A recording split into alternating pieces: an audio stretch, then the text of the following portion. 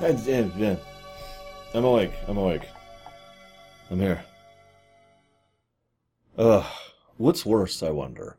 Season 3, which had Drek and awesome, or Season 5, which has boring and awesome? It's just... Why are these our choices? I don't... Whatever. Did you know 5 separate writers were involved in this one? I've said it before. I've been saying it since Voyager, when I first started these kind of things, actually. That's never a good sign. That's one of those kind of situations. One of the funny things, though, is Whoopi Goldberg, that is to say Guinan, was not involved until basically the last minute. In fact, she was written into the script just a couple of days before they actually started shooting, which, if you've been paying attention or you know anything about television production at the time, is kind of crazy. But Whoopi Goldberg was just kind of randomly available, and they were like, go, go, go. And I do think it was a good call. I think she's one of the better aspects of the episode. I'd say the second best aspect of the episode. She has a good chemistry, and she knows how to handle herself around, let's call them non-standard characters, like Barclay, or Rolaran, or a kid. She does a good job of being the connector, and she does a good job of that here as well. Now, I gotta admit, it's kind of the downside of having such a popular actress as part of a regular TV show. They show up whenever they can. I mean, where was Guinan back in, I don't remember the name. It was just a few episodes ago. The one where the alien beings take over Troy and Power Play. Where was Guinan during Power Play, right? Anyways. Also, it's nice to see Taya back from Shadowplay. Taya? I don't actually remember what they called her. Okay, I do actually have something to say about that. That is Noli Thornton. She's the child actress who plays her. And she's actually pretty good. And I've talked... It's so obvious why child actors are a problem. They're younger, they're less experienced, and there are pretty strict laws involved with what you can do with them. Like, obviously, you can only record for relatively brief periods of time, and they have to have people on site to help them, and blah, blah, blah, blah, blah. So it makes sense to me that you would generally want to avoid using child actors. This is, I'd say, the third best part of the episode. She is actually pretty good, and this is why I mentioned the DS9 thing. It makes sense that if you happen to stumble across a good child actor, you want to use her in something else, if you can. And they used her because she's a great human element. She's a good perspective character for the show. If anything, I wish she had been more of a perspective character for the show. And the other woman, who I didn't write down the actress's name, but the woman who plays Isabella, actually does a pretty good job of her, mostly because she's not acting. She's reciting lines. I know what you're thinking. Well, that sounds like a bad thing. Not if you're portraying an alien who has no understanding of human concepts. As weird as this may sound, Isabella's rote repeating of most of her lines gets across a good idea of the concept that she is an alien. It's almost robot-like, and it actually works to add to the creepy factor. I do gotta wonder, though. I look at Clara, and I think, what was she doing during Cost of Living? Well, you remember that episode, right? Where the life support was basically turned off for an extended period of time so they could save the ship at the last minute? Did they just put the kids down for that kind of a thing? I mean, families live on these ships. I know it's a weird thing to bring up, but every time there's some thread of the week, I just find myself wondering, what the hell are the kids doing? Like, you saw the school section during this episode, right? There's plenty of kids down there. Anyways. I also want to mention this episode was directed by Gabriella Beaumont, which I'm probably pronouncing her name incredibly wrong, and I feel bad about that, but whatever. She's actually a surprisingly good director. And I say surprisingly good because she's only done, 9 episodes of Star Trek? Not a lot. Like, 1 on Voyager, 1 on DS9. In fact, here, let me pull up the list here, because I actually have the list right here. She's only done a few episodes here. Let's count these out really quick. I was right. It is 9 episodes. But the list of episodes she's done is really good stuff. Blink of an Eye on Voyager. In Purgatory's Shadow on DS9, which we've already covered by this point.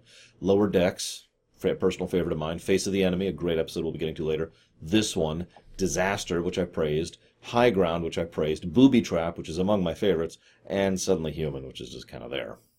But I point that out because that is 7 excellent episodes and 2 passable episodes.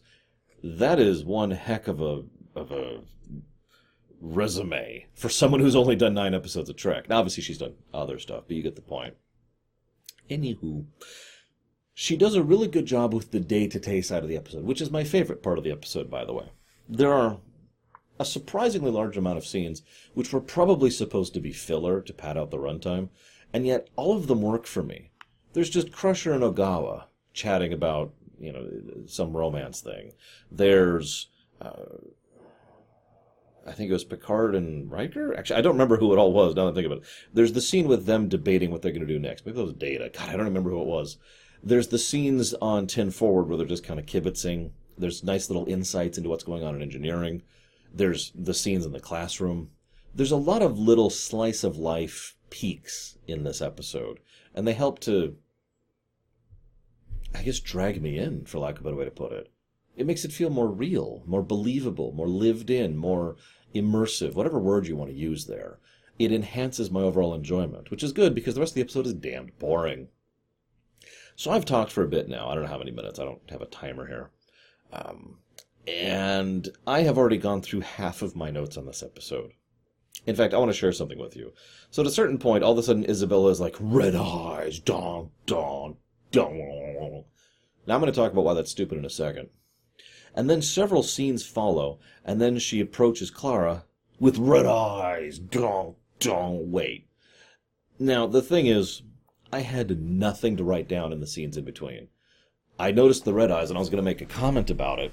And then I looked down at my notes, and I noticed that the previous line on my notes was the previous red eyes scene, which was several minutes ago. And that's never a good sign. Good or bad episodes I can talk about. What the hell do I do with a boring episode? Now, in fairness, that's just my problem, which is why I asked the earlier thing. What's worse, bad episodes or boring episodes? Take your pick, I guess. Ultimately, I'd probably go with boring, at least in this format, because at least a boring episode is just like, whatever. A bad episode is like, But then again, I've been said to say the exact opposite about video games before, so what the hell do I know? So a kid wanders into engineering, unopposed, unattended. Sure. Oh yeah, Isabella shows up early. I don't like that. I mentioned that this episode went through the ringer on the writers, and a lot of the behind the scenes is basically talking about how they had no idea how to construct this episode. They didn't know what they were doing, and they didn't know where they wanted to go with it. Now, I point that out because it's clear that there's just pieces missing. Is this a mystery? No. The solution to the episode is within the first couple of minutes. There's aliens in the nebula, and they have manifested as this kid, this imaginary friend. So there are several scenes after they reveal Isabella, where Isabella is still present, but no longer being perceived by Clara. One of the things they could have done if they wanted to push the mystery angle, and I think that was part of one of the original script versions, is they could have made it so that we don't see her until she appears for other people much later on in the narrative. Or maybe like one incident with Worf, which makes you go, wait, what? Just little bits like that. Instead, revealing this so early means there's no mystery.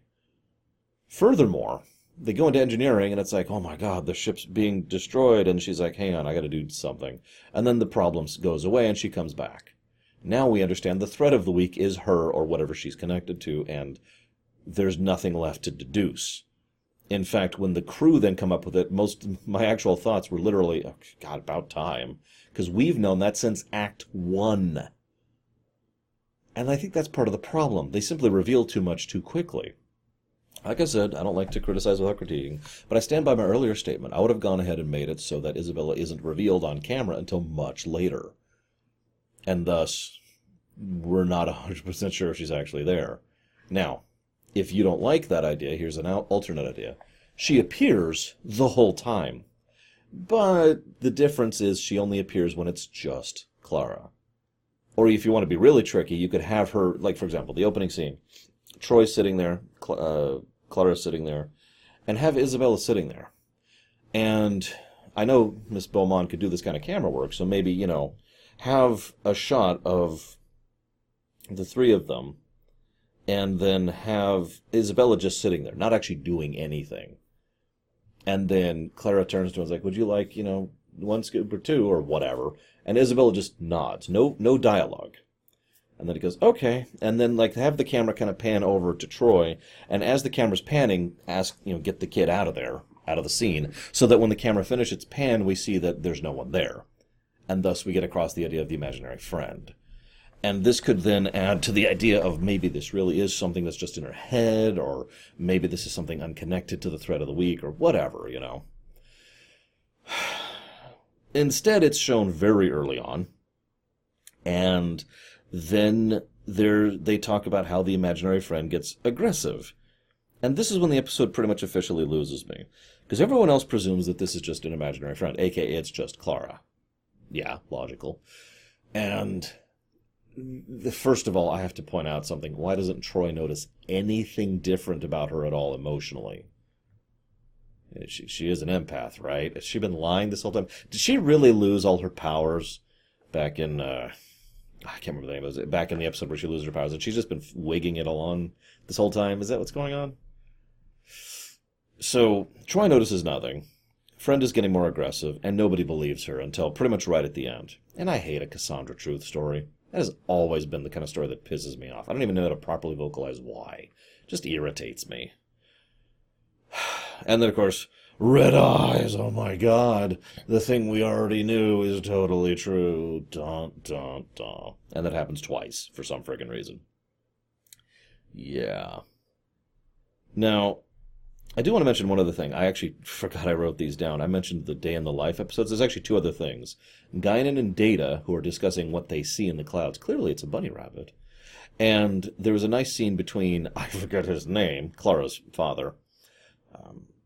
Does it actually say here? No, of course it doesn't. Clara's father and Geordi, as they discuss what it's like having parents in Starfleet when they were kids. Slice of life moments. Like I said, that's when the episode really works for me. There's also a surprisingly good number of scenes right at the end, and these do work for me as well, I'll give it, where Picard is weirdly good with children. Now, I say weirdly good because he's supposed to have a character trait of not being good with children, but as episodes have shown several times, he actually is. Funnily enough, one of the last episodes where he was good with kids was Disaster, which was also directed by Gabriella Beaumont. Huh. Anyways, but there's this nice bit where he just says, I hope we can count on you. It's a nice bit. It shows that he's taking her seriously. It shows that she's relevant, and that she matters, that she's not being talked down to or condescended at.